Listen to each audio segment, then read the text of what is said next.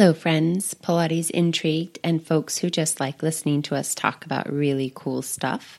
Welcome to the Thinking Pilates podcast, where we're having rich conversations about the Pilates mindset, how people move and are moved, the way we think about one another and play together, how we form relationships, and a whole lot of other human-y things that fire us up. I'm Chantel Lopez, creator of Said Shenanigans, knowledge seeker and assimilator, listener, mover, and movement educator. I'm joined by my friend and delightful co-host, James Crater, who you'll be hearing from soon. The Thinking Pilates podcast is a passion project created around ideas that inspire, provoke, encourage, and sometimes, yes, even challenge our belief around what Pilates is and how it fits into our life.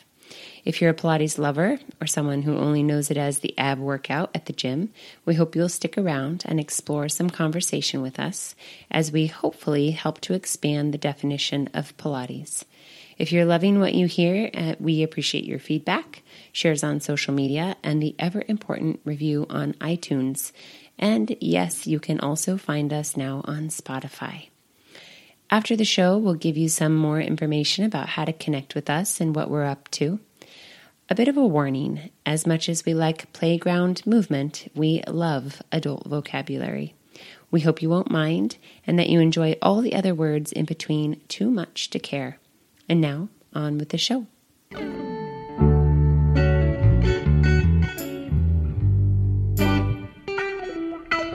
Hey, get up, it's your day. Hey, just do what you do. Here we are. This is our first episode in season 3. Oh my goodness. It feels like it's been a long time, but I think that James and I really needed the rest. And boy, you guys are in for a treat. Our season theme is curiosity, and it's just been amazing so far, the interviews we've done. The one you're about to hear is really perfect, I think, for starting our season. And we wanted to start with this guest, Amy Taylor Alpers, because not only is she iconic, really, in our community, but she's also very passionate, very vocal. She has been an educator for a very long time. Amy is also the co-founder and co-owner of the Pilates Center in Boulder, Colorado. And of course, our connection with Deborah Colway, sweet and wonderful Deborah Colway, who we are going to miss so much this season. This, I hope, will be a conversation that you will not forget as we dive really deeply into a shared passion and understanding for what it is that we do.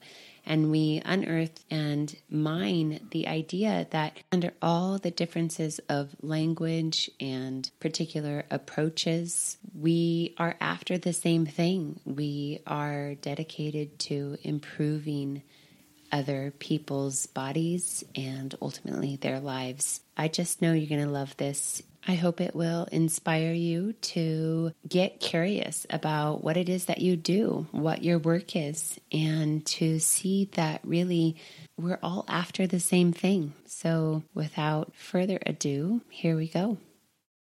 Hi, everybody. It's Chantel, and we are back again with another Thinking Pilates podcast.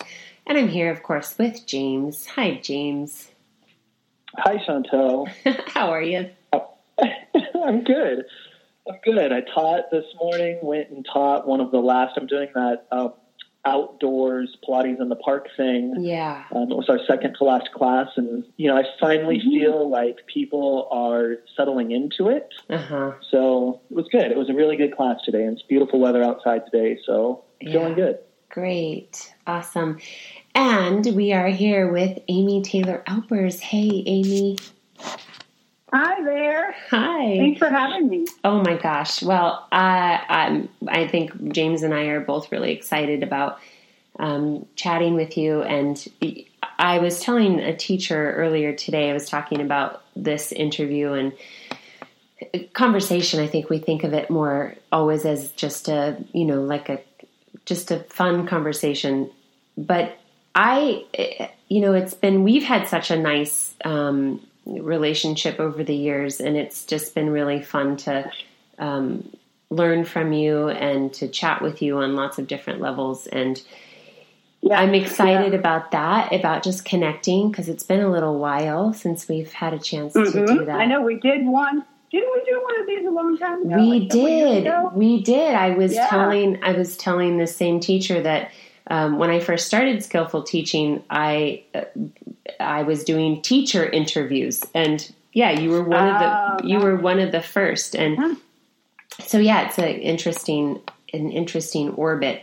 But I know James and I are both really excited to have this conversation, because it's such a ripe time in our community. And obviously, we all have very strong opinions. And from my own perspective, I think there's just so much opportunity for us to all come together and understand each other, and coming together from a place of being curious about each other's points of view, which does not necessarily mean agreeing. And that actually that seems so potent to me, and such an important thing, that we can stand together in a lot of different ways, but we don't have to agree. And that doesn't have to, that point of disagreement does not have to feel divisive. And I know you wrote about that in your kind of pre-interview questions. So I'm just really excited to have this conversation, and I think it's going to be a good one, no matter where it takes us. Great. Yeah. So James, I'm going to hand it over to you, and then we'll get started. Great. Hi, Amy. So the theme for the podcast, last year we came up with this idea of having a thread running through the seasons. Last season was a theme of celebration, and this season's theme is curiosity. And to be quite honest, you were the impetus for the theme. Oh, cool. And this conversation for me was the catalyst for going, this is what feels important to me. This is the conversation I'd like to have. And I'm really, really, really pleased and excited that we're all showing up here together. And just I to love set that some curiosity. What a great right? Theme. Yeah. And to set the tone for listeners to begin to understand that there is a difference between being inquisitive and being curious. And when you sort of look up the definition of each, inquisitive is sort of gathering information to prove a point or to land somewhere. And curiosity has a much more neutral context around it. Like, I'm just simply showing up to hear you and to be heard. Gotcha. That's cool. That's sort of the context for me of the conversation. It's creating a space for all of us to show up and to be, for it to be known and explicit that, and for the listeners to understand that there's no minds being changed here. There's no intention of minds being changed. Right. There's no intentions of defense. There's no intentions of anything. Right. And to begin to understand that we can all just literally drop the guard and have a conversation, and for it to be curious. Yes. I mean, in the context of the larger world right now. Right. The extreme divisiveness on so many levels, and the the inability to just be curious without having to necessarily be righteous or be, like you said, form an opinion, but just to gather information and to know what's out there. Yeah. Yeah. So if you're listening to this right now and you're like, I don't know what they're talking about, there is if you follow Pilates social media at all, there's a humongous elephant circling around the interwebs. And so a little context around this is, I was asked to write an article for Pilates Intel as a rebuttal article to Bob Lycan's piece that he had written about classical Pilates. And that's how it was posed to me, and I could write sort of whatever I wanted to for Pilates Intel, and I wrote a piece called Former Philosophy, and that piece sort of took on a proverbial life of its own. had a lot of things said about it, around it, towards it, away from it, and all of the above. And so, including a piece by you, which was beautifully written and extremely passionate. And so that was sort of the catalyst of going like, this is the conversation. And the reason the curiosity thing is, I'm just really curious, and how I'd like to start. Amy, I'm just really curious. When you read my piece, what did you read? Like how did you take that? Can you talk to me a little bit about like how that piece landed with you? Well, it's interesting because it was actually my sister who read it first, and then she contacted me and was frustrated a little bit, and then she, I guess, sent an email to Brett, who then spoke to you, went around in a circle like that, and then I just thought, I don't know, I got very inspired, and I read the article, and then I thought, all right, well, this is how I have always seen it, or not always seen it, I don't think, because from first few years of my career, I didn't even know there was this conversation. You're like educated the way you're educated. You come into, in this case, Pilates, in whatever door you entered. I've always felt just exceedingly grateful and sheer lucky that I started with Romana. And I knew nothing else, until many years later when I was like, oh, there's all these other people doing Pilates and it doesn't look like what Romana taught me necessarily, So over the many years, I've been trying to, because it's just my way, define what it is that's so unique about the system of Pilates versus a lot of exercises done on Pilates equipment, many of which are also very good, but what's the distinction of the system, the order, the sequence, the equipment being correct, the fact that all of the exercises are whole body. There's a uniqueness to the full design of the system, and, I think for so many years we've been standing for that.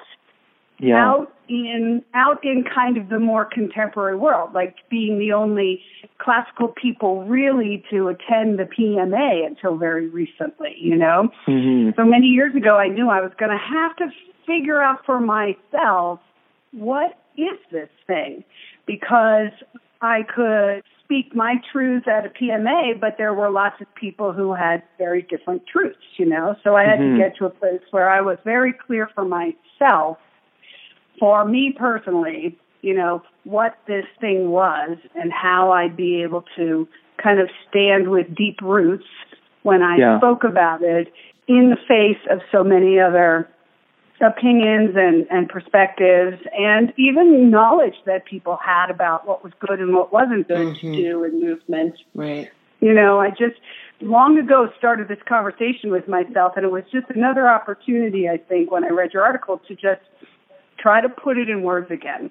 Because again, like, the industry kind of cycles through things, right? And it just, as you said, it sort of, it took on a life of its own, and it sort of it was another little moment in time that seemed like an opportunity to put forth a point of view again and see. Yeah. So I think it's no surprise that I sort of fall all over the spectrum and where I fit into the greater Pilates world. I don't know that I'm contemporary. I don't know that I'm classical. I don't even really know what those mean anymore. But I do hold a great reverence for the work of Joseph Pilates, for the people who have studied, the explicit work of Joseph Pilates, the people who have contributed to the greater work of what we now call Pilates. And so I'm curious, because you have spent so much time and you have that rich history, I'm curious, from your perspective, what is Pilates? Like when you have that conversation with yourself, or what do you find important for people to understand about what is Pilates? Right. And again, it is a little hard to define. It's so difficult. It really is, but I think now, especially as more and more, let's say, archival material is showing up, films and photos, etc., there's just proof of what the man Joseph Pilates himself created. And then there's a lot of other stuff. And, there's not even, of course, clarity exactly about, if there isn't, say, film of something, did he create it? If the tree falls in the woods, do you hear it? Kind of thing. But there's enough information, I think, for us to get a pretty clear sense of his approach. And then there's a lot of kind of written words that in which he defines, specifically what he's hoping to do, in terms of returning the body back to health via making it move like a natural, normal human versus teaching it things or fixing it. And it is a subtle distinction, but it's kind of like there are a lot of exercises that you can give a person that teach people things, that make them stronger, that help them understand their body. And kind of my ultimate saying to myself is always, could you get any other animal on the planet to do that movement? And if not, it's probably not Pilates. Like I would say stuff like, you won't ever get a horse to go over to the fence and put his foot on the fence and stretch his hamstring, because they just wouldn't do it, because they know it wouldn't be a good idea, And so when I watch... Agreed. Yeah. So sometimes, I just watch people do certain movements, and I'm thinking, now, why on earth would any human want to do that, nor how would that be good for them? Like to stand there and whatever it might be. And it used to be a little simpler because there were so many theories and rules, really hardcore rules, about neutral spine, neutral pelvis, don't flex your spine if you have osteoporosis, don't extend your spine, oh my God, rule after rule that came and went. And I just kept thinking, I would try to put my blinders on and just keep doing Pilates as I learned it from Romana, and realized that eventually kind of the rest of the world sort of comes around. And because the only thing that Pilates is trying to do is actually return your body back to the way it was originally designed, so that it is healthy, versus teaching it stuff or making it good at things, or I don't know, like there's this weird external and kind of externalized approach that the current, mostly probably Western mind, but I'm sure it's pretty much everywhere now, about being strong or having a six-pack or increasing your range or being able to lift more weight or learning how to stabilize your pelvis while you do something or learning how to mobilize something while you do something. There's just a lot of different things people do out there, and it's kind of like, what would an animal do, and how do we get a human back to moving like the primal being they are, because that is where their health lies. It's hard to describe it, but it's incredibly clear in my mind when I see movement, and I'll be like, whoa, that is so not something that returns your body back. That's just something that teaches your body things, and it becomes, after a while, a little bit of like tricks. You can teach a dog to do a lot of things. Are they good for its health? Probably not, Just moving like a dog is good for a dog's health. And, anytime we get this sort of human interpretation of things in the way of what natural movement looks like, once again, I think we've gotten a little bit off track. Mm-hmm. So from that perspective, Amy, how does the studio work fit into that matrix? Like, if the goal is to get humans to move like natural animals, right? From your perspective, how does the studio work fit into that matrix? I think he saw, and I think the thing that's changed probably the most in terms of Pilates Day and our day is that bodies are much worse, right? But he saw, I think, just in the human population, a bunch of movements that were becoming the norm post-industrial revolution, that were essentially breaking down the health of a body, and took on the task of creating a form that would take the 20th century body and return it back, So to me, his whole system, every exercise and all the equipment is literally like, let's take this spine that's gotten tight and tense and, overcurved or undercurved or twisted or whatever it is, and return it back to being as healthy a spine as it could be, or let's take this chest that's so collapsed and let's open it up again so that it can breathe really well. And then let's move in a way that promotes circulation throughout the whole body while we breathe. And let's change the texture of tissue with that movement and that breathing so that tissue becomes really absorbent to oxygen. And then you start to see this health return to the body. And it's through the series, it's through the sequence, it's through the equipment. And it's very uniquely designed, I think, to literally just do that job if you actually follow the plan. Mm-hmm. And so my question is, can another form of movement do that? I've never seen another one, like no other form that I know of. And of course I don't, I have what my experience is of forms, but certainly of the standard forms, most of them, that isn't their goal. They might say, that's what we're doing, but they aren't literally philosophically designed from start to finish for the purpose of taking this modern, domesticated, really struggling body back to being a natural, normal mover, because there is the health right there. The reason wild animals don't need vets and don't take drugs, et cetera, is because they move the way they were designed, and consequently they maintain their health.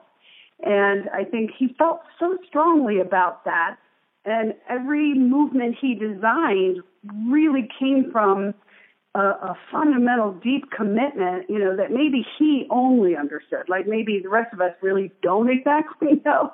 But I think he knew very clearly, this is my objective.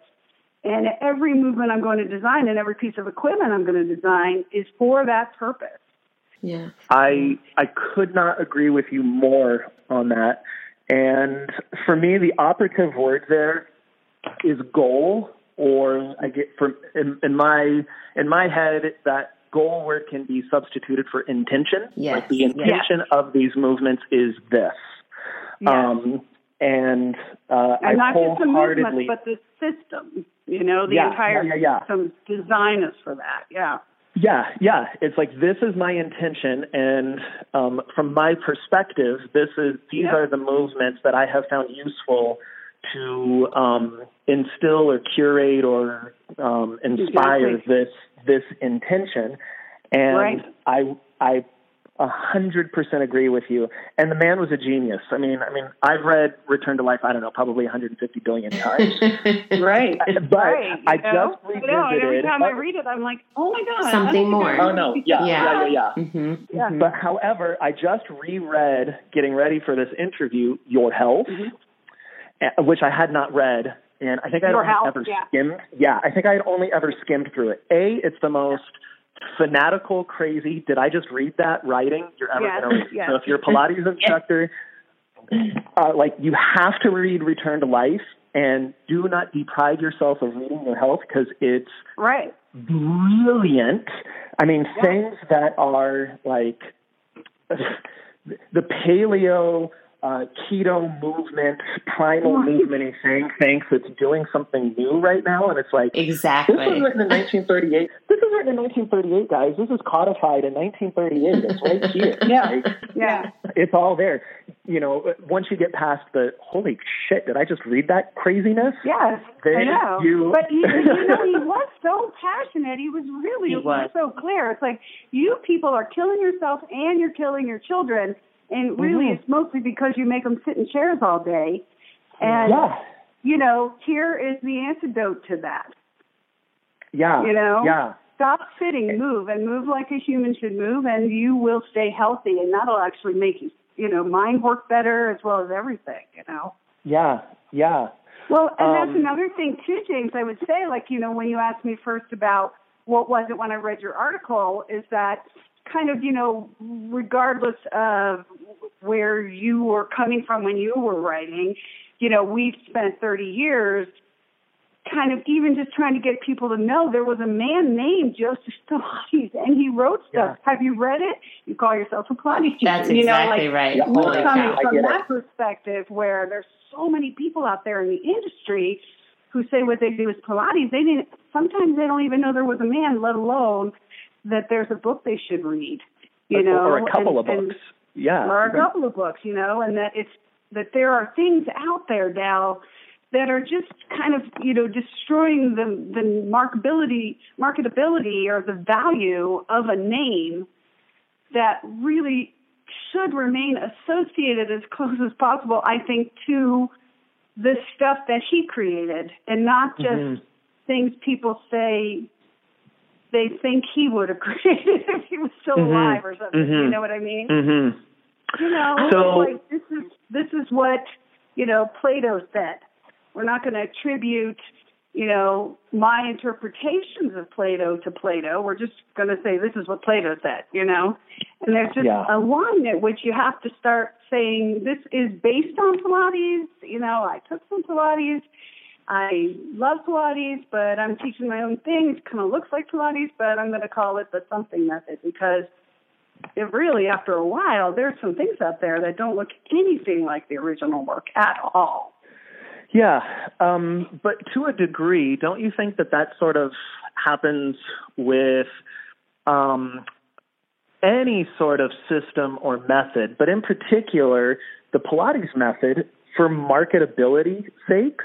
You know, if you kind of take a look at sort of, you know, how Pilates, from my understanding, from what I've heard, you know, how Pilates was taught, you know, in New York at Joseph Pilates Studio versus maybe what it looked like at Ron Fletcher's studio in Los Angeles. You know, you have very different marketing needs, very different clients, very different, you know, it's when it comes down to it, it's a passion, it's a system, but it's also a profession. And the idea of how do we uphold the intentions, the goal of what Joseph Pilates wanted for bodies and still make it marketable and still make it, and still allow for the individual branding and individual diversification. How do you see that, Amy? Yeah.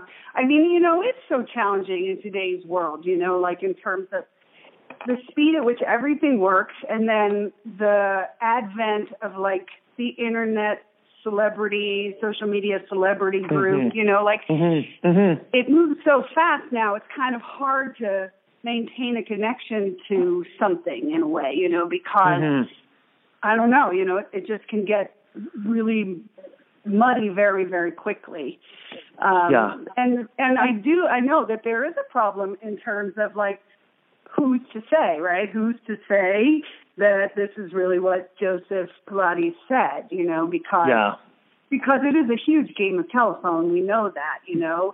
And even in our career, which is not that long in Pilates, you know, like from the late 80s, the things that Ramana said were like I don't know, you just felt like that's what she'd been saying all along. But then 10 years later / 15 years later, things were very different.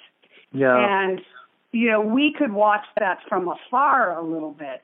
And certainly had our belief systems as to why that was happening. And it had, I think, so much to do with the codification of teacher training, where suddenly, Romana couldn't just teach like Romana loved teaching. Now she had to adhere to a strict code of something because there were all these people who wanted fast and quick, teach me in a year, something that you've devoted your life to. And, so then you started to see it tighten and get kind of hardcore and sort of lose its heart a little bit, and even its intention, because it became just do it and it'll fix you. And I was like, well, I mean, I certainly didn't feel that way at all when I was studying with Romana in the 80s. That was not how she said it. She definitely wanted you to do it, but she would coach you through according to your need. She didn't just lay Pilates on your body and say, that's how it is, honey, you got to make it work. Put this Pilates dress on and you'll be fine. Yeah, and it's like it did become that way, and there's certainly that attitude out there now that, you just have to do it. And we were lucky, we've had, good things and bad things because we left New York in the early 90s and weren't around for the next 15 years of the evolution of teacher training through the New York school. Even though Romana helped us create our first program back in 1990, and she taught it for the first couple of years, then she didn't come anymore, and we were somewhat free / required in a way to figure out how to answer all the questions that people had as to why would we do this. Whereas if you'd ask Romana those questions, that wasn't her favorite conversation. She'd just say, honey, it's for your whole body. Just do it. You'll feel better. and the thing was is that she could teach it that way. You know what I mean? She could teach it to you in a way that you just did it and you felt better. But not everybody could do that, and especially people who were learning to teacher train in a year when maybe they barely had ever taken any Pilates, and I can just imagine her being like plunked down in Seattle and told, you have to certify these people. And she was looking around at this group going like, oh my God, what am I going to do? Yeah. So, I mean, I can see that. There are certainly people who disagree with, my belief that was what was happening, but that was from my perspective for sure what was happening. So then we were left, for one thing, Rachel and I, when we opened our studio after leaving New York, we wanted to leave New York, like in many ways, because, people aren't that nice. Well, yeah, I mean, there comes a time, right? Yeah, and there was an attitude in the studio, but it was no different from the attitude in a ballet class or something, It was like not all that nice and supportive necessarily all the time, Like they might look at you and go, why are you doing it like that? And you'd be like, I don't know, because nobody told me how else to do it, Yeah. And so we just from the very beginning were like, we love this thing. We think it's amazing. It healed us, and we want to teach it, but we really want to teach. We don't want to give Pilates to people. And we also knew we wanted to teach one-on-one. So, I mean, we kind of established our school right away teaching private. And then that enabled us to develop our teaching skills rather than our ability to teach people how to do Pilates. It was the ability to how to use Pilates as the toolbox for healing people. And it's a definite paradigm shift from just give Pilates and cross your fingers, that it's going to work for somebody. We also were immediately kind of exposed to people in Boulder specifically who were doing other forms of Pilates that had come more from California. And so that opened our minds. Plus there was, at that time in the 90s, there was a lot of talk from the physical therapy medical world about how this and that and this and that and this and that is all contraindicated. right? And you had to know how to speak that language. And I happen to love anatomy, so that was nice for me. It kind of forced me to do that and learn how to speak the PT language and the medical language. I mean, I come from a medical family anyway, and that's where I would have gone if I'd had the discipline to go through medical school, which I didn't. Same. Yeah. Yes, exactly. Right. So I kind of enjoyed the opportunity to look at Pilates through that new paradigm. And then also, Deborah, Colway came with us, and she brought with her this, unique way of looking and teaching a body that came more from Eve Gentry's desire to teach that way. You know what I mean? Like, it was not Pilates, it was Eve Gentry, but it was like Eve's way of getting people into the movements so that when you actually did 100 or teaser or something like that, you would have the skills necessary. And then shortly thereafter, Kathy Grant sent Kara to us. So then we had Kathy Grant's influence, and then Kim Hirosh came. So we always had the classical Pilates a la Romana in the 1980s, early 90s, right? And then the influence of the depth of teaching, the unique person that came through Eve and Kathy. And I was always very committed to, I'm not teaching Eve's work, I'm not teaching Kathy's work, I'm not changing Pilates as I learned it, but it enabled me and our school really to open our minds to being willing to really explore this, the work, to understand its intention, to be able to apply it to very unique people and, break it down to the nth degree so that we could give it to somebody who was quite broken. But never really change it, And I think part of the confusion so much today in the Pilates world is that, like the 5 lineages that we knew of pre-2001 were Romana, Ron, Kathy, Eve, and Carola. And all of them were very unique people committed to doing their own very unique thing with what they'd learned from Joe. Except Romana, who was very committed to theoretically not changing anything he said. Whereas the others were like, this is so cool, I'm going to go off to Santa Fe, or I'm going to go over here, or I'm going to go over there and, do my own thing based on the fabulous stuff I learned. But, Romana was the only one who really said, I am dedicating my life to not changing it. So even though, of course, it is a game of telephone, and there's no way she couldn't have interviewed with her. Yeah, it's an oral any way you look at it, it's an oral tradition that, she had to influence. I mean, it was her intention to keep it as much as possible in the light of what she was taught. I have a question for you, Amy, about the people who have trained with you and who work at your studio and the way that they're teaching now. So the people that work closely with you, have probably had some influence, or at least time with Deborah, maybe time with Kara, maybe time with other people. When you watch them teach, is it influenced by, or how are they using the different traditions? I think many are, absolutely. Many of our teachers, after they graduate, they maybe teach for a little while, or sometimes not even, because they're just hungry. So they just go right over and do Kara's heritage training, or they go right over and, study with Deborah or something, So they're always hungry and they're always looking for more.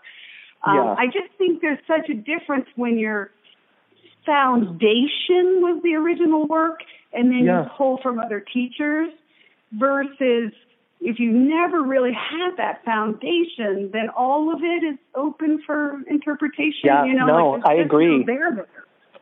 I agree. I mean, it's like going and painting abstract before you can paint realism. It's like the difference between a 4-year-old with a crayon and something that's worth $4 million. Exactly, right? There's a distinct difference like that, like difference with piano, there. it's like even if you're going to play jazz, you probably need to study classical piano. And that was always the thing for me too, like as a classical dancer, and Romana was the only classical dancer of the group. And as a classical dancer, you tend towards classical form and less towards choreographing things, and personal interpretation. And so I think it was much easier for Romana to commit to the form and want to carry it on, because I think, there was probably a bit of her that had always wanted to be maybe like Balanchine's muse. And that didn't happen. So she kind of got to take on the role of being Pilates' muse, And so I think she loved that. And I think Rachel and I resonated with that too, because Romana was so much like, every wonderful ballet teacher we'd ever had. And we just understood naturally that, we weren't modern dancers. We weren't choreographers. And, to this day, if I went to take a dance class, I would start with my pliés, That's how you do it. and it's intentional, and it's designed specifically to produce what it's designed to produce. And I feel that way with, quote unquote, classical Pilates. It's intentionally designed. Yeah. So there's a theory.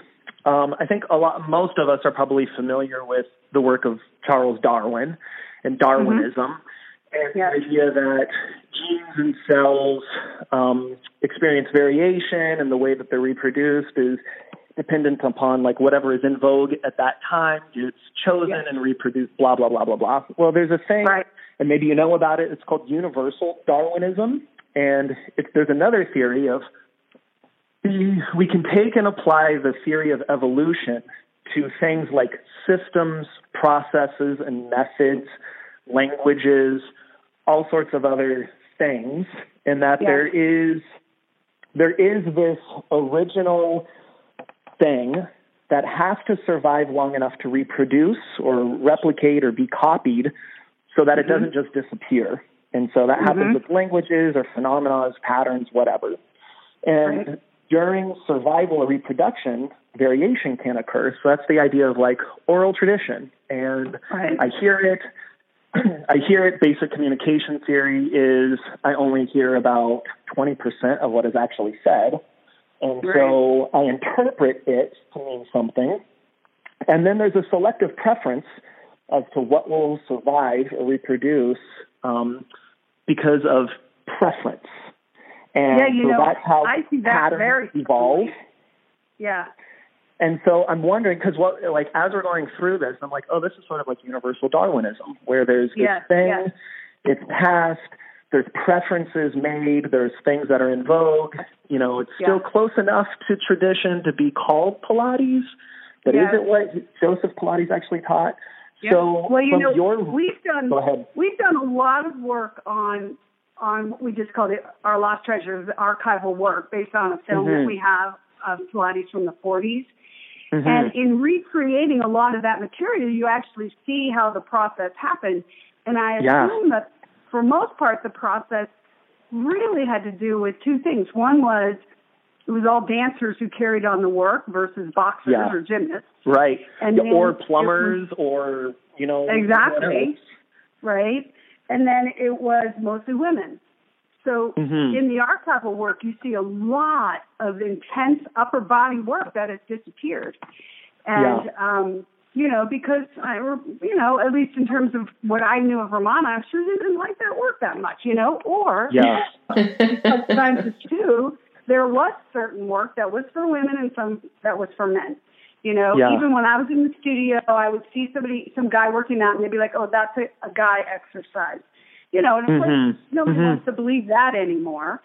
But the reality is we started putting that energy and emphasis back into the work ourselves, because as we started really dealing with it, you realize that with women with smaller upper bodies and heavier in the hips and longer in the legs and more flexible, it's become, and also because it was passed down by dancers, it's become somewhat of a performance art and also a lot of momentum, swing your legs over and then you'll get there. And it's like, well, that is not at all what he was doing.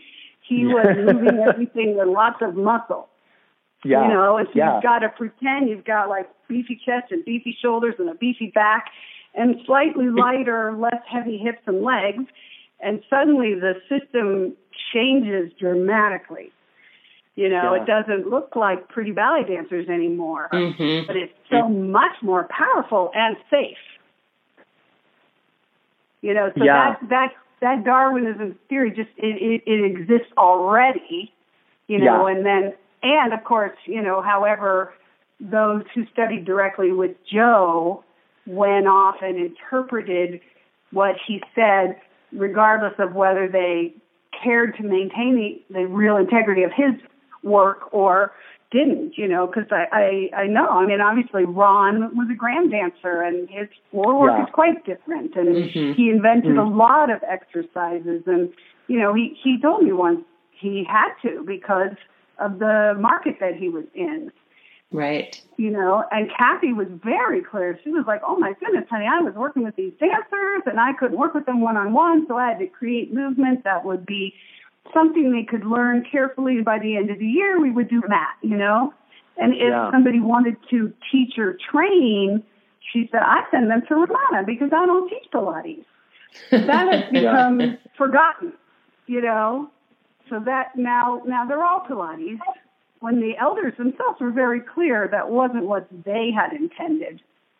You know, until the word Pilates really started to have tremendous cachet. And then, of course, you know, you would use it. Why wouldn't you if you studied directly with him, you know?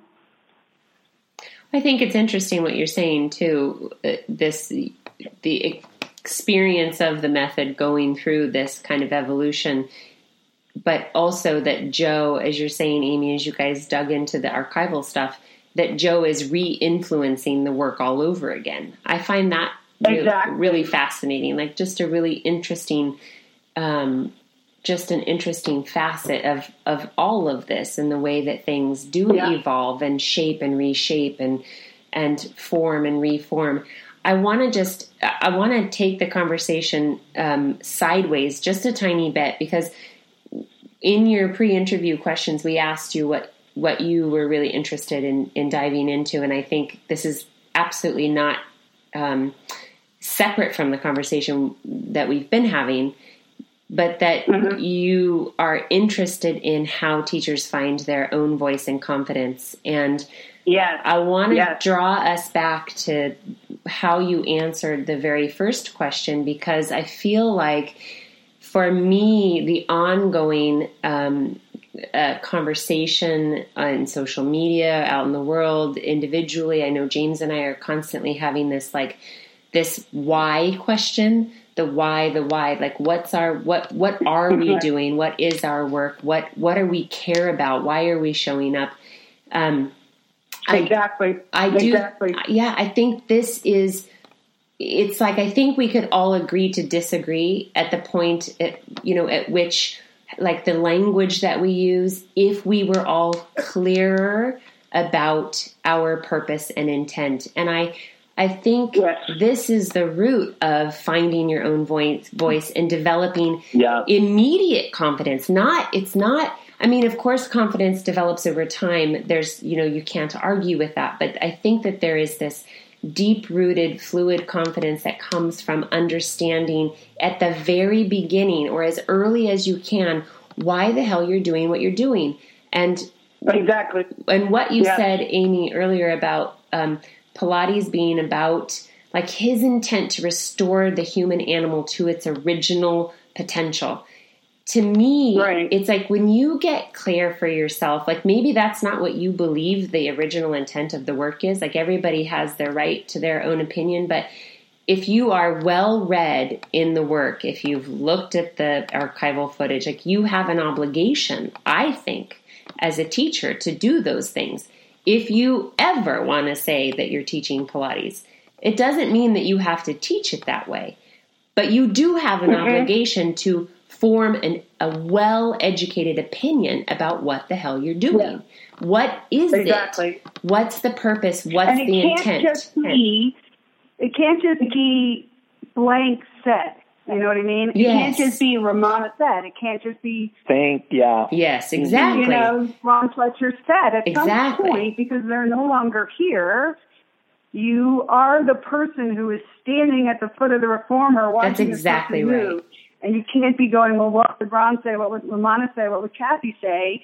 You're going to be the one who has to say it. That's right. Whatever it is you say. Well, and I think at some point, I think I think those two questions, like what you kind of already answered was, or mentioned was, I tell everybody you're going to have to come up with the answers to at least two really key questions, and one of them is, what is Pilates? That's right. To you, yes. And then why do you teach it? You know, like, what is your point? When you just sit there and look at a body, are you just going to say, here's what we do?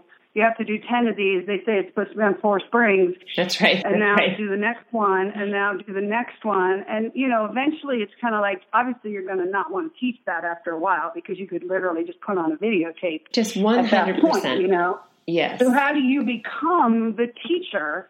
That was the gift I think that we were given, Rachel and I, when we left New York, was like, oh, this thing is so cool. And you have to always have perspective. Like, there was no industry to speak of at that time. Yeah. Mm-hmm. Yeah. You know what I mean? There were scattered groups of people, and that's it.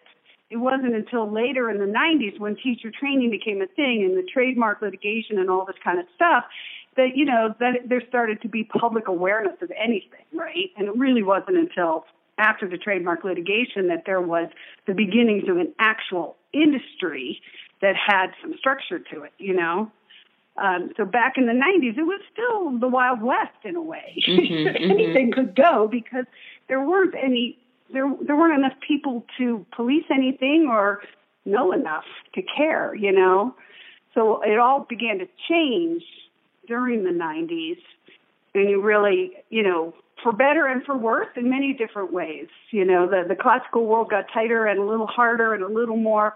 I always kind of described it as like, you know, they kind of built the Berlin Wall around themselves. Yes. And if you were outside that wall at that point, that was the end of that, you know. And then they got much, much kind of more closed-minded and very, you know, very defensive.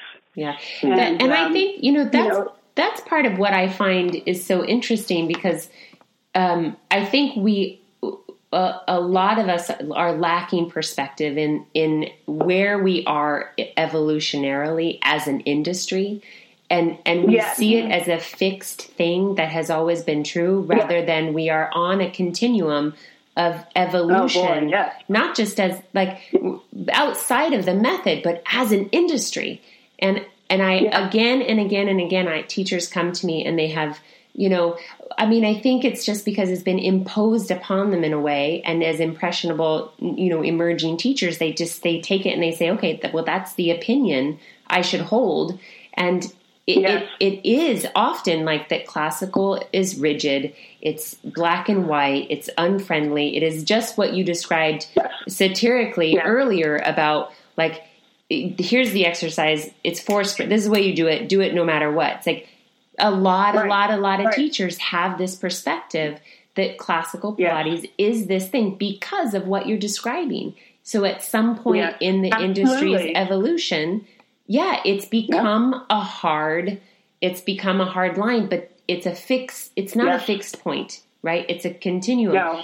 And I think that for me is what's so exciting about conversations like this, and even, you know, lots of conversations we're having, you know, when we're gathering together or when we're away from each other, writing things or posting things, is that for me, I see people coming out of that and starting to see like, oh, this is not a fixed view. This is like, oh, right now, this is how it feels. Oh, but 10 years ago, this is what was going on. Right, exactly. And that's something to think about, too, even in terms of the elders that we studied with or whose lineage we come from. You know, it's that they each worked with Joe at different times in his life, you know, and having been somebody who worked with Romana when she was in her 60s versus when she was in her 80s, and because not only was she a different age, it was a different time in her career, but the industry she was in changed so dramatically in those last 20 years, you know, that that is a really huge perspective that most people don't have. They just think,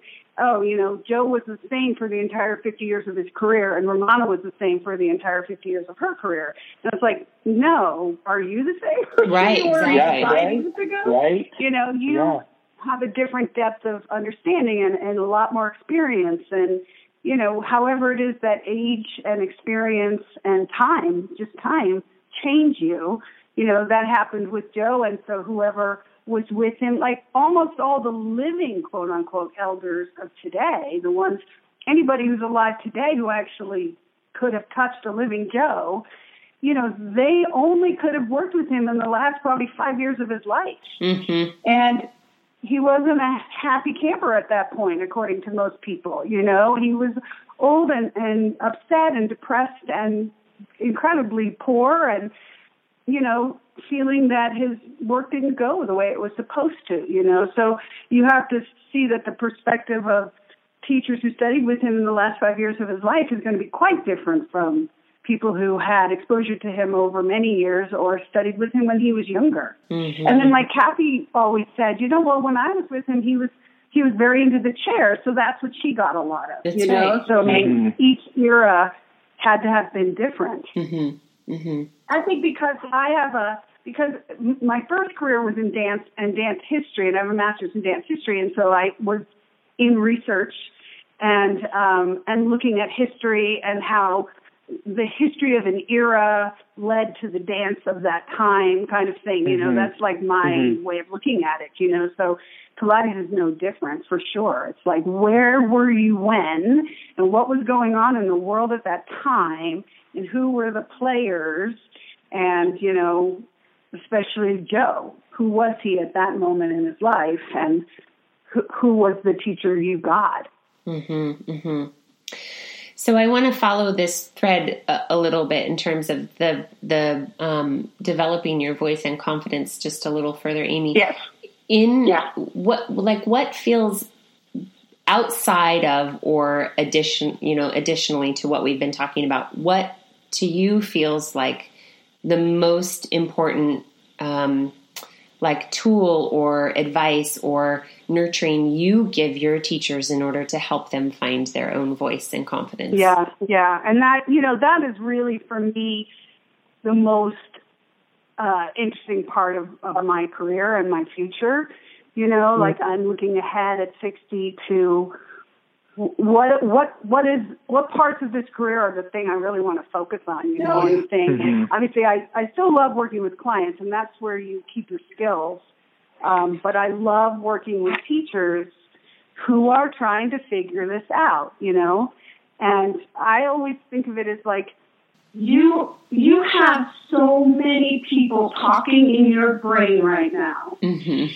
So many people who gave you their opinion about something, or you read it, or you learned it in school, or your priest or your rabbi, or whoever it is who influenced you, has you've got voices in there like crazy, and you can't, I think, really find your own voice until you acknowledge that, and then you start taking them out of your head. Like you say something and you go, oops, oh my God, that was my mother talking. Yes. And you're like, I know, you've got to get your mother out of your head. Like you don't have to give her up, but you have to notice that when you said something, it was actually somebody else speaking, not you. And oh my God, that's something that Romana said. All right, how would I say it? Do I even agree? What do I think it means? Like at some point, you have to stop spouting stuff other people said. Yes. And kind of start really questioning what you want to say. And so for me, the moment of truth was just knowing I was going to have to present at the PMA 15 years ago. And knowing I was going to stand up there as kind of this lone classical teacher standing for this work, and there wasn't a word like tensegrity yet. Mm-hmm. You know what I mean? Like that word didn't really exist in the common vernacular yet. If it had, it would have been a lot easier. Because that's exactly what Pilates is and each movement is. But nobody understood that. Everybody was still kind of into the stabilize and articulate. Right. And don't move, because moving is very scary and you could really hurt people. So that's contraindicated and that's contraindicated. And I was going to have to stand up on this platform in front of however many people who are very opinionated and come from so many different belief systems and feel confident in what I was saying, you know? So for me, the journey was, how do I get to some clarity about what I think this thing is, not changing it, but like trying to understand it. And you have to do it your own way. I'm very clear how I did it. I had to think, okay, movement is innate, movement exists. Whatever this thing is, if its goal is health, then it has to be natural, normal movement. And what is that? And how do we see it? And I kind of just took this journey back to basically the Big Bang. And I thought, okay, you know, it's all energy. It's all moving all the time. It's not moving, which was a little bit of the way people were teaching Pilates at that time. And I was like, well, I just fundamentally believe whatever it is must be moving to be healthy, and that the movement it would be doing would be at the deepest cellular level, expansion and contraction. And how can I see that these movements look like that? And so, you know, I began to just formulate my opinion of what natural, normal movement looked like from the point of view of it all should be moving, and the movement it should be doing is expansion and contraction at a deep cellular level. So here we go. Here's footwork. And can I see that? And can I enable that? Because to me, that would be health. And then you return to life, and you're like, oh, great, I'm on the right track. Yay, you know, because he's actually saying that too. He might be saying it slightly differently. The natural, normal human movement remains the foundation for the purpose of returning you to health. What does health look like? What does natural, normal look like? You know, I just turned to watching birds murmurate and cats mandiculate and all these words that we now have, and tensegrity, and, you know, things that we didn't have words for even 15 years ago, but that now are part of our, you know, our literal vocabulary, and we have a sense of something that's so different from the way movement was taught, even at just the beginning of this century. But it was something that Joe seemed to understand. In fact, okay, somebody was telling me this the other day. They were talking with, might have been Tom Myers or some rolfer, an important rolfer, and he was saying when he was watching an old film that somebody was showing him, and Joe was doing what people were calling ballistic stretching. He was saying, no, that's exactly how you work with fascia. That's right. I mean, so fascia wasn't even a conversation yet, you know, back in 2000 so much. But, and I was like, see, if you don't change it, somehow the guy just knew. You know, it wasn't ballistic stretching. It was fascial release work. How he knew that, I don't know. But you just wait around, and eventually people come back to it, you know. They're like, it was right to start with. Let's not mess with it. Well, it's like, you know, I mean, a couple of things strike me. It's a developmental process. And Deb and I have talked about this idea that you're talking about, Amy, in terms of the language we use is discernment, right? That moment in which you really have to think for yourself and to be in question of what's been handed down to you. And that's how human beings develop sense of self, right? There's a stage at which children are questioning everything. They're pushing back against the people who care for them. You know, it is like, this is a very natural experience. And I think it is what allows us to cultivate obviously our own voice, our own opinions. And it's unfortunate that oftentimes our teacher trainings are stopping at the place of like, oh, great, you have now the information, but we're not necessarily teaching our teachers to be in question of the information, which is obviously like a big, different conversation. And that was huge for Rachel and me, because that was such a frustrating part of our training was you couldn't get your questions answered, you know, like Romana didn't speak muscles, didn't know anatomy, or didn't like to talk about it that way. Honey, you just use your whole body and you keep breathing, you know, like that was the extent of the answers. And and it could frustrate her if you tried to push, but then once there was actual teacher training formalized where people had to get some kind of larger, faster interpretation of this thing, you actually had to become good at answering questions. And I loved that. I actually loved answering questions, and answering the questions really spurs you to think, and we were never afraid to say, like, boy, I honestly have no idea. Let's do a little research. Let's talk to some people, I ask every therapist I see, if I'm with a Rolfer or a massage therapist or an osteopath or my MD, I'm always like, well, why is that? And how is this related? And, so that I could be the person who could take a lot of that information together and spin it and somehow be able to apply it to Pilates if it was viable information, because all viable information is still going to be viable when you apply it to Pilates. Otherwise, something is wrong. So everything I learned from a Rolfer or anything I learned from an MD, I'm just going to have to figure out how Pilates actually uses that concept too, whatever it might be, It's an interesting full circle because, we're back to talking about curiosity, right? And encouraging curiosity. And I think that, again, when we are passing down information, right? And I see where when you have to, what the process has been, where you have to take a body of work and you have to narrow it down and you have to make concessions, and it becomes very black and white. Like literally you're putting it on the page, and then there's something in the delivery that, like, there's an obligation and a requirement to make sure somebody understands very clearly what this is, where are the lines, what is the context, so that they can take it in. Right? They can take it in, and then they can take it into their brains and out of their mouths in a way that's clear and concise, and it's simple. And yet it does not have to be devoid of getting curious right away as to the impact or the implications of the way that the thing is feeling or being done or being expressed. And I just think this is missing, right? We're not, right. It's out of necessity, I think, in part. And it's, I think I've had this conversation with people where they think that when teachers are going through their teacher training, it's too soon to plant the seeds for this kind of questioning. And I don't agree. Yes.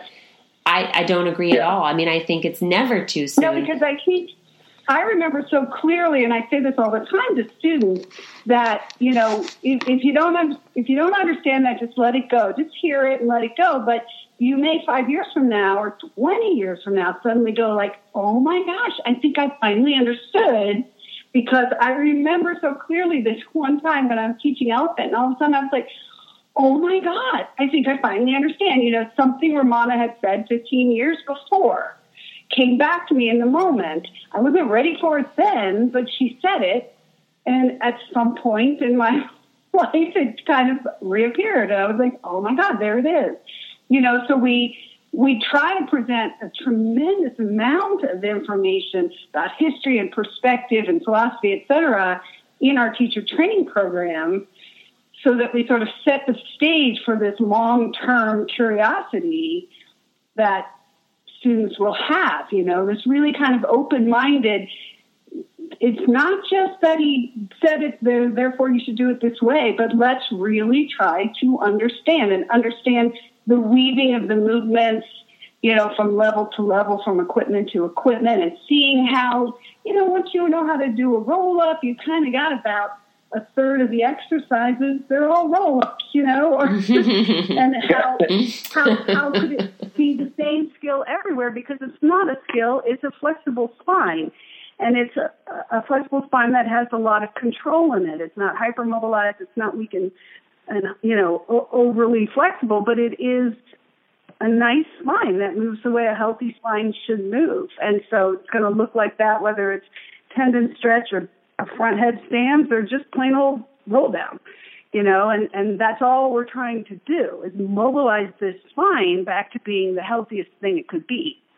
And how does it look when we're upside down on our head, versus sitting on our hips and rolling backwards? I mean, it's just, how can you be the person who really begins to explore the depths of this thing versus go, okay, well, that's interesting. I kind of like to just create my own stuff and make that up, because it takes years and years and years to even get a bit of an understanding before you start saying, hey, I'm smarter than that. I can do it myself.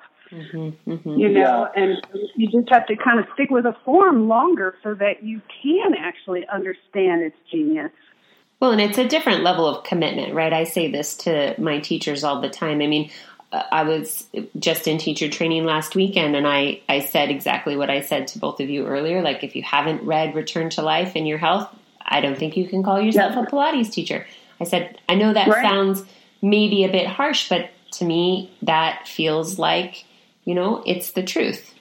Yes, it's some kind of level of commitment you're making to your career and your future. Right, and not everybody is going to make that commitment is what I followed up with. It's like, it's fine. Like, if you choose to not make that choice, well, that's fine. Like, if you want to call yourself a Pilates instructor, or like, okay, maybe if you're just teaching exercises, but if you want to be a teacher, if you really want to, understand this thing, there are obligations, there are responsibilities, and it's okay if you don't, but be really clear about that, because it is a level of commitment. That's the real thing. Be really clear about that, like actually state it. And literally, that's all Romana would ever say. It's like, teach Pilates and call it Pilates, or if you don't want to, that's fine too.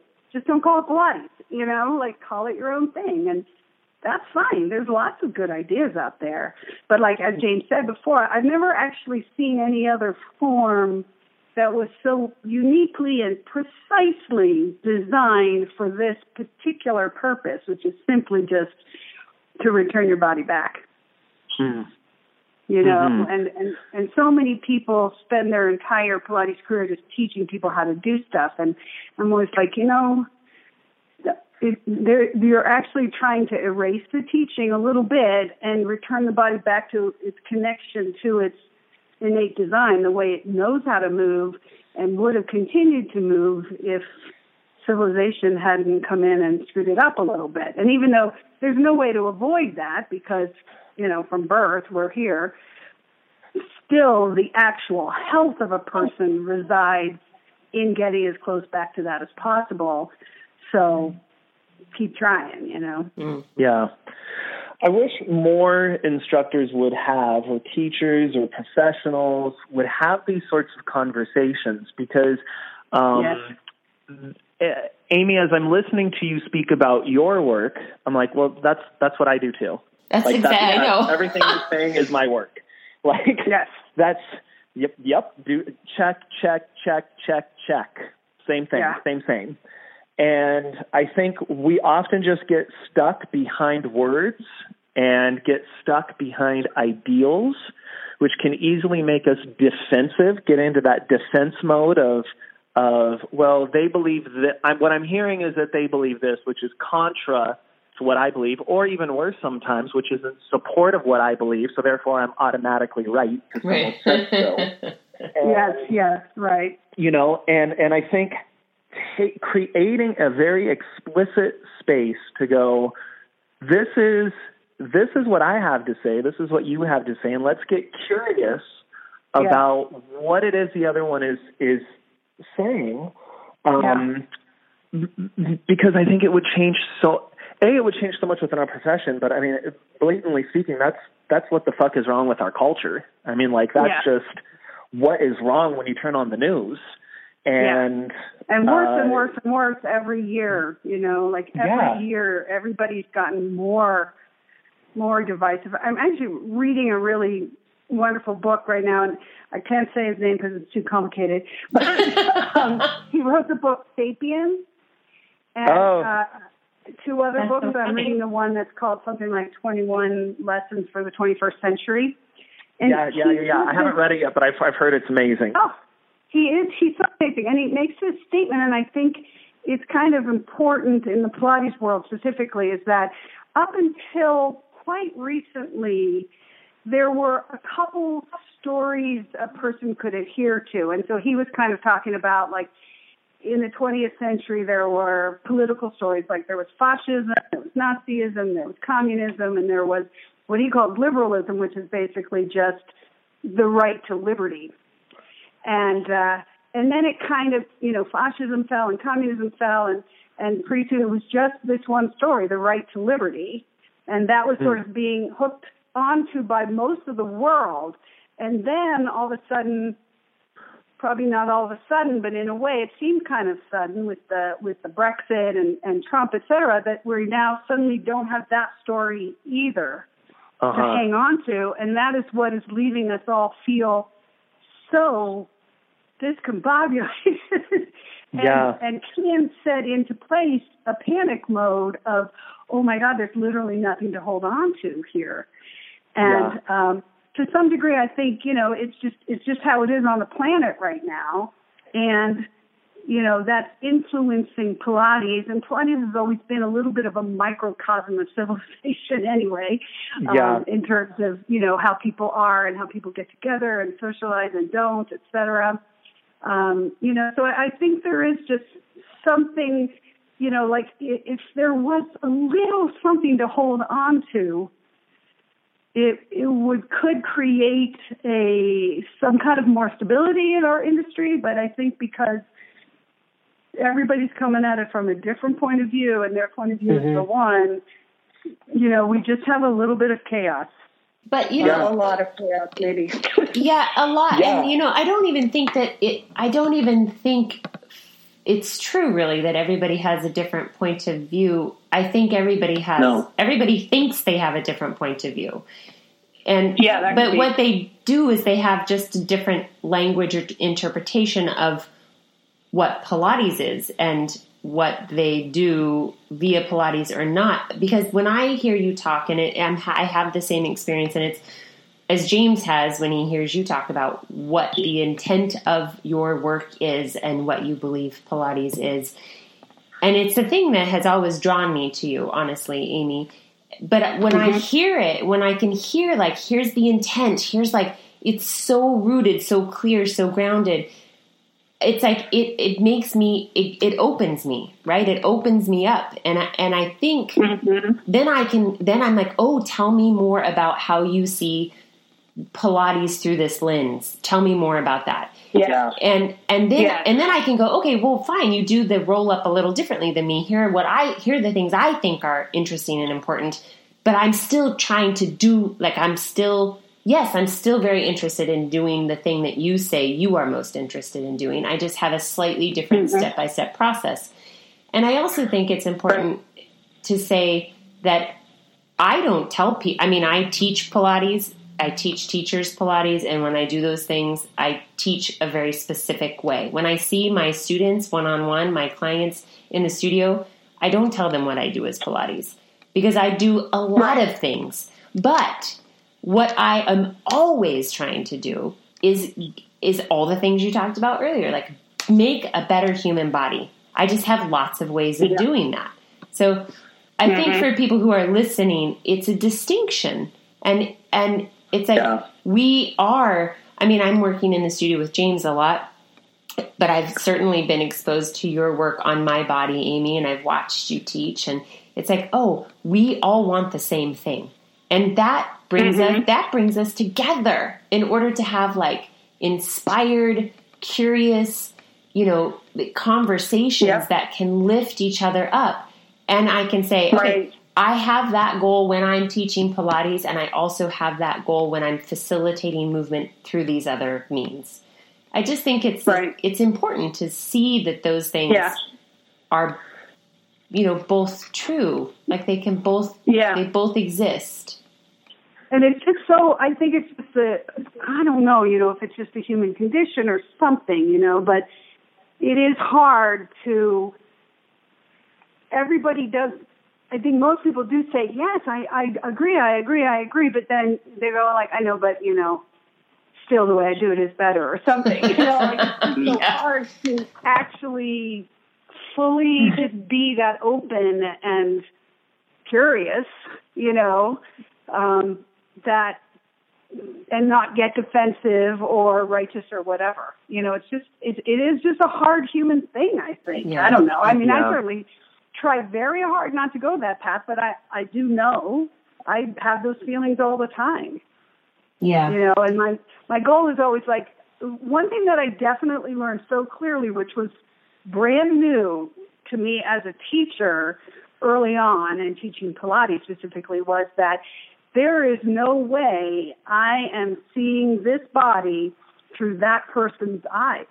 Like, there just is no way, you know? And it became really clear because whenever we would test people, we would always have two teachers test so that it wouldn't be one person's opinion. And then the two of us who might be testing would be kind of blown away by the fact that we each saw such different things we thought the teacher should be looking at and dealing with, and had such different ways of dealing with it, you know? And Deborah and I laugh all the time because she and I have such different eyes. Yes. You know, like I don't know what it is she sees. She doesn't know what I see.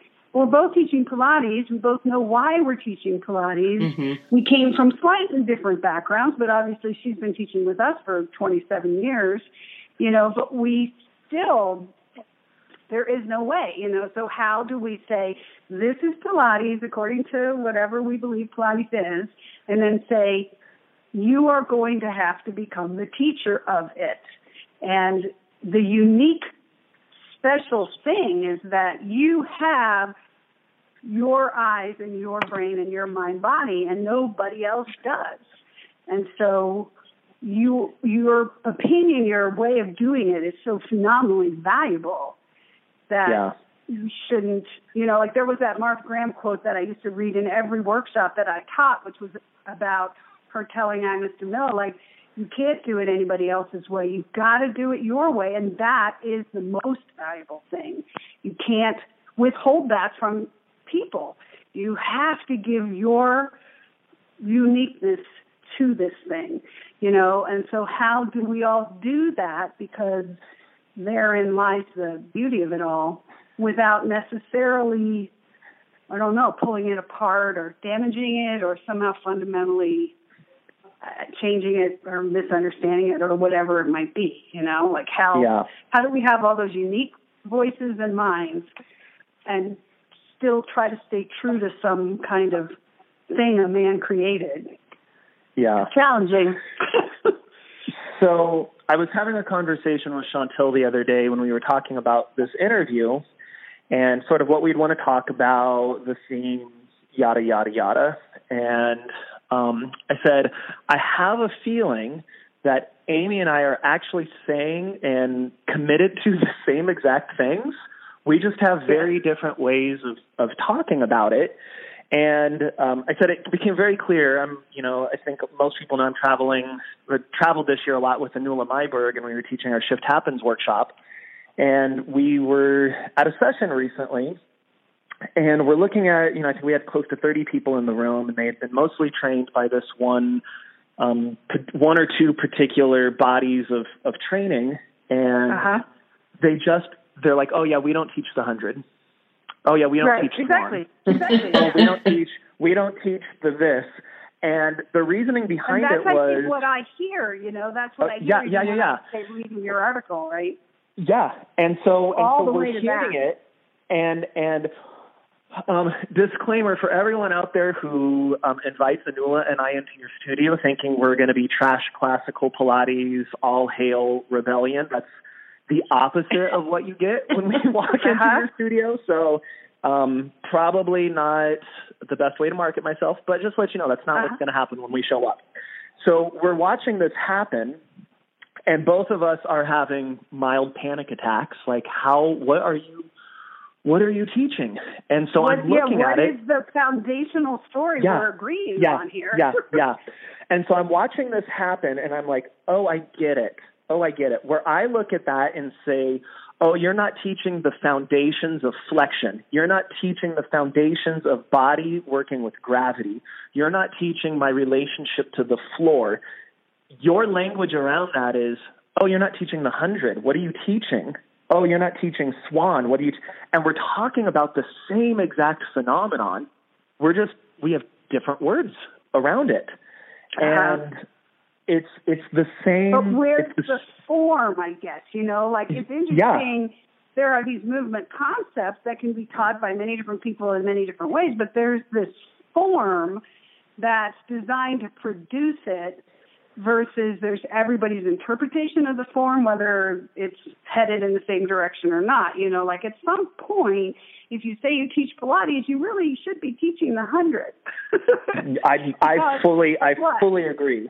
I fully agree.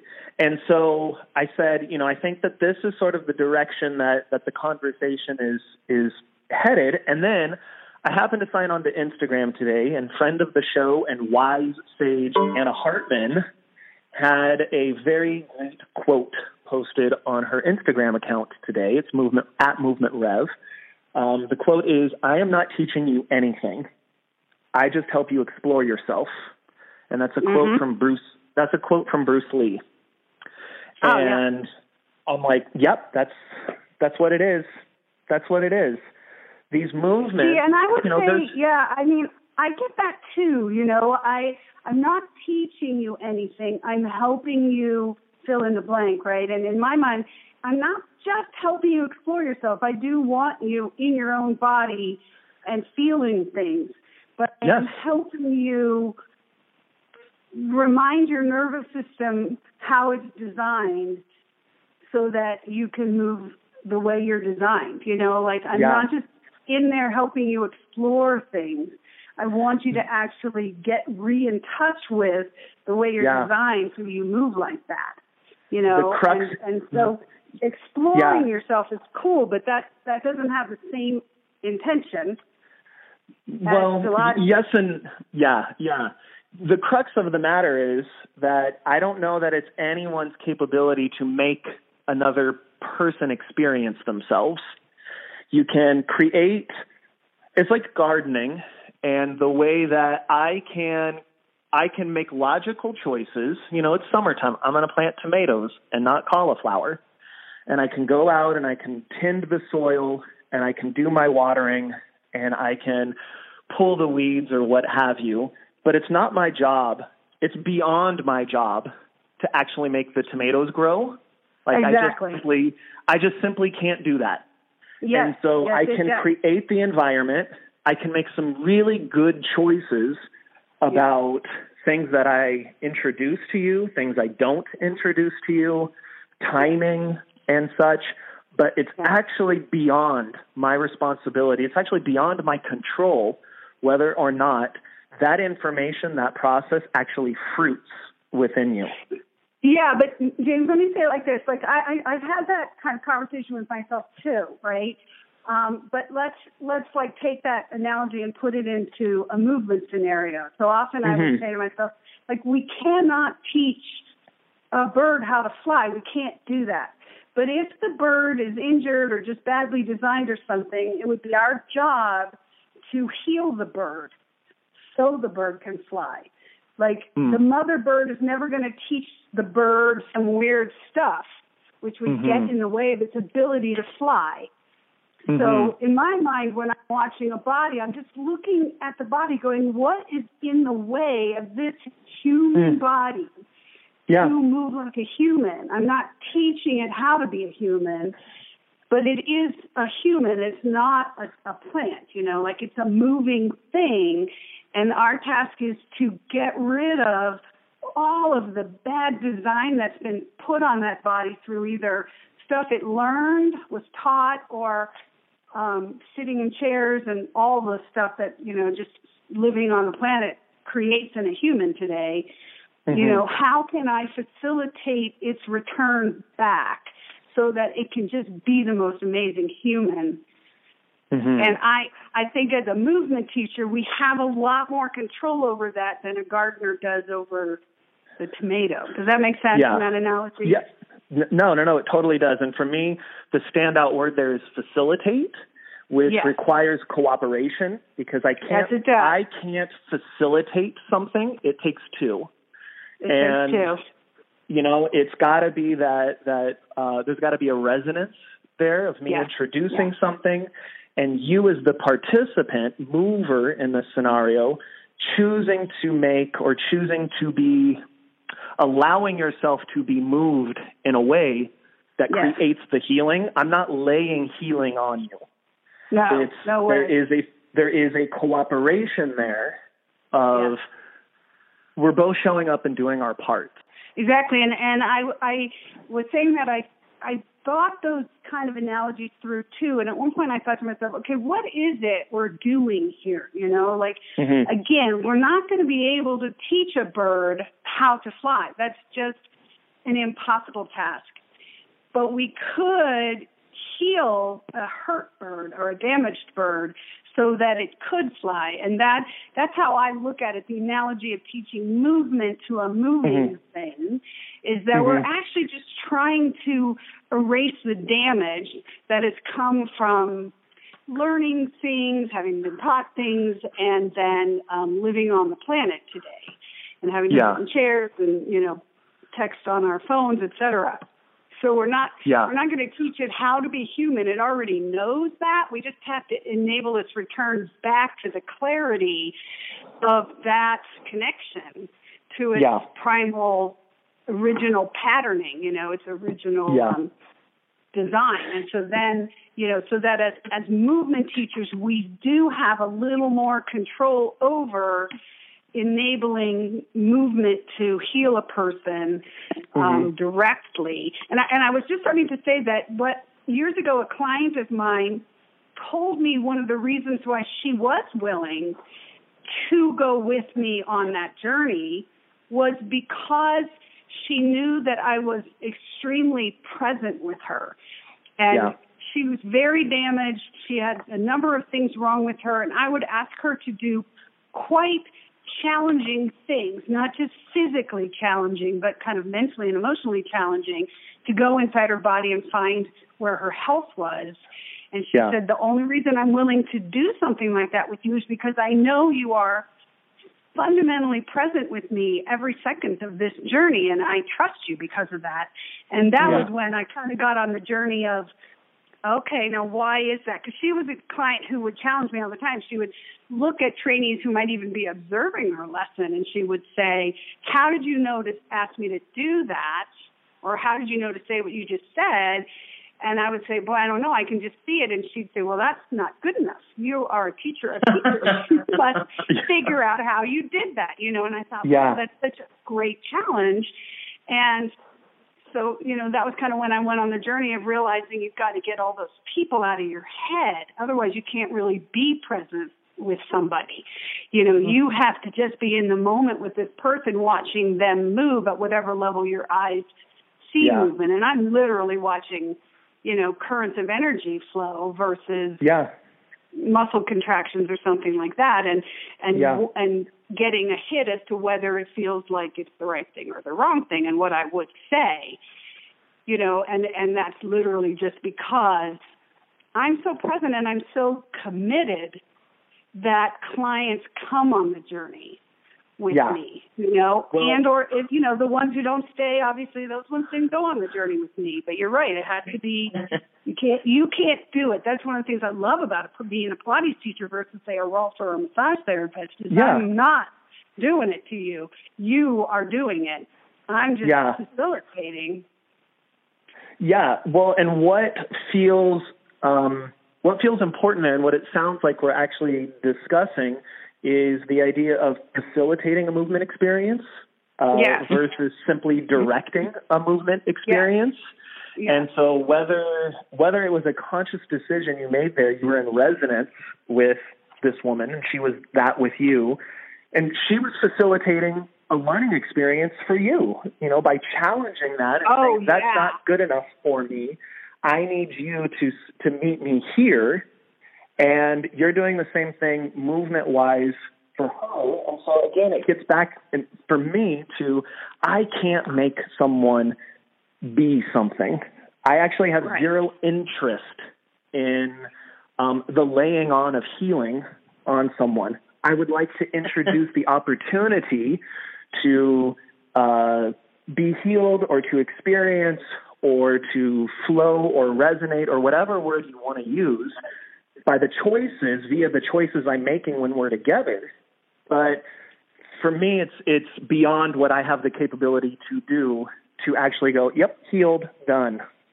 Yeah. But you know, again, I think that final piece of it is just that I am facilitating their journey, but I have a very singular goal. I'm not just facilitating their exploration of their body. Like, I am facilitating their journey back to use Joe's term, uniform development or something like that. Yeah. That's my commitment. I'm not just on a journey with them. I'm actually facilitating this journey. And, you know, it's like a very specific journey. I'm not that interested in them exploring themselves. I'm very much interested and committed to enabling them to get back to this homeostasis, this place where balance and health exists, and that's how you heal, you know? So there still has to be that really fundamental intention. That was the only way I ever got clear enough to be present with people, was to understand, again, what is Pilates and why I teach it, and then understanding and more understanding of what is Pilates and why would I teach it, you know, and consequently, you know, my journey to answer those questions enabled my eye to be able to see things much more effectively and then really facilitate people more powerfully and be extremely committed and present while I'm doing it, such that they go, I am with you. I'm willing to do this too, because I get your belief and I maybe don't even fully understand it, but I'm willing to do it because I can see your passion, your knowledge, and your commitment.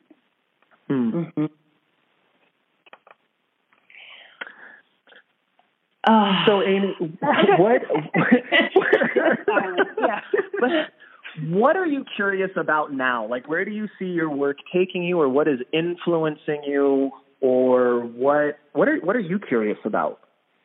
Yeah, you know, I mean, I teach so much and travel teach so much that I get a lot of input from all sources, you know, teachers and Pilates students, but also just like, oh, these people are kind of in a different place in their journey, and these people are kind of in a different place in their journey, and then also I am too, you know, and how does each moment of teaching in these different environments constantly stimulate me to explore a new thing with it, you know, once again, not change Pilates, but understand it better.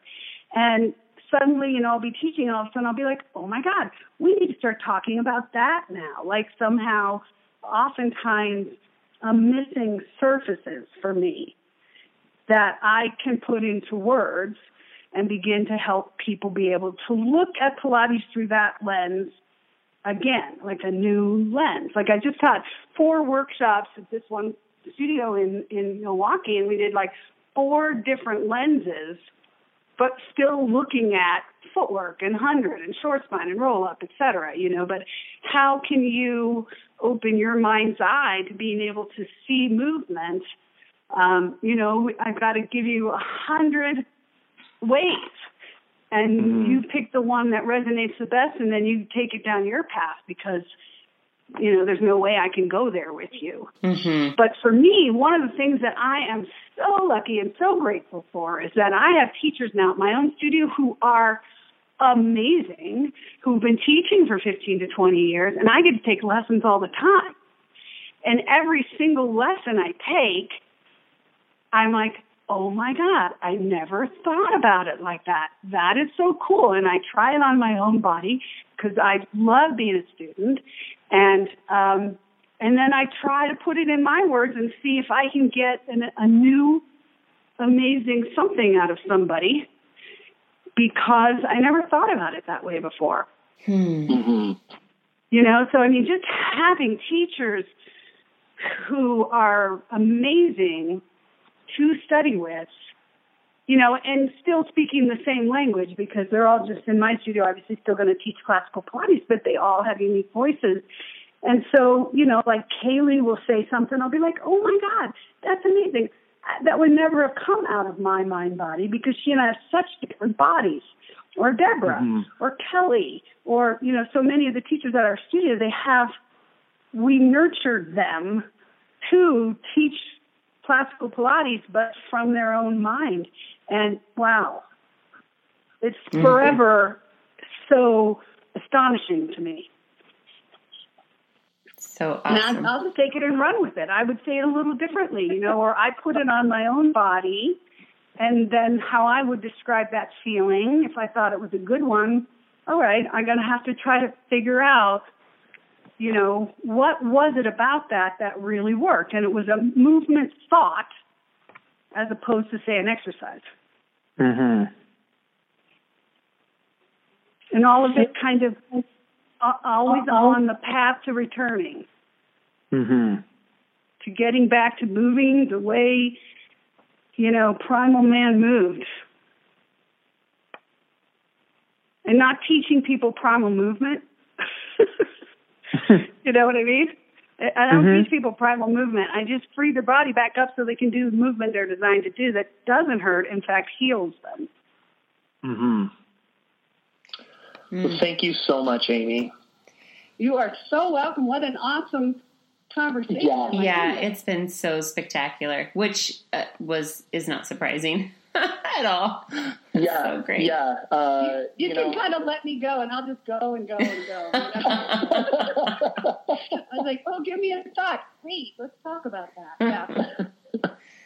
Well, we really appreciate it, and I'm sure the listening audience is hopefully going to appreciate the time we've spent together. Undoubtedly. And I personally am really looking forward to seeing you next week at the PMA. I'll see you there. Absolutely. And, you know, all the times, hopefully our roads cross in the future. Thank you. Absolutely. Yeah. Thank you so both much for having me. It was a true pleasure. Yeah. Really, really awesome. Thank you. You're welcome. Well, I honestly cannot think of a better way to launch this season. I hope you all enjoyed that as much as we enjoyed actually having the conversation. Just real quickly, if you loved the episode and you love what we're all about, please take a sec to leave a review on iTunes or Spotify, or maybe if you're feeling generous, both. James and I are kind of in mellow mode right now, gearing up for the new year, but you can reach out to us with your comments and your thoughts and your suggestions at thinkingpilatespodcast@gmail.com. On the show notes on our website, thinkingpilates.com, you'll also find how to reach out to us individually and get to our website so you can learn about our work and any workshops and things that we've got coming up. Until next time, breathe deep and teach well.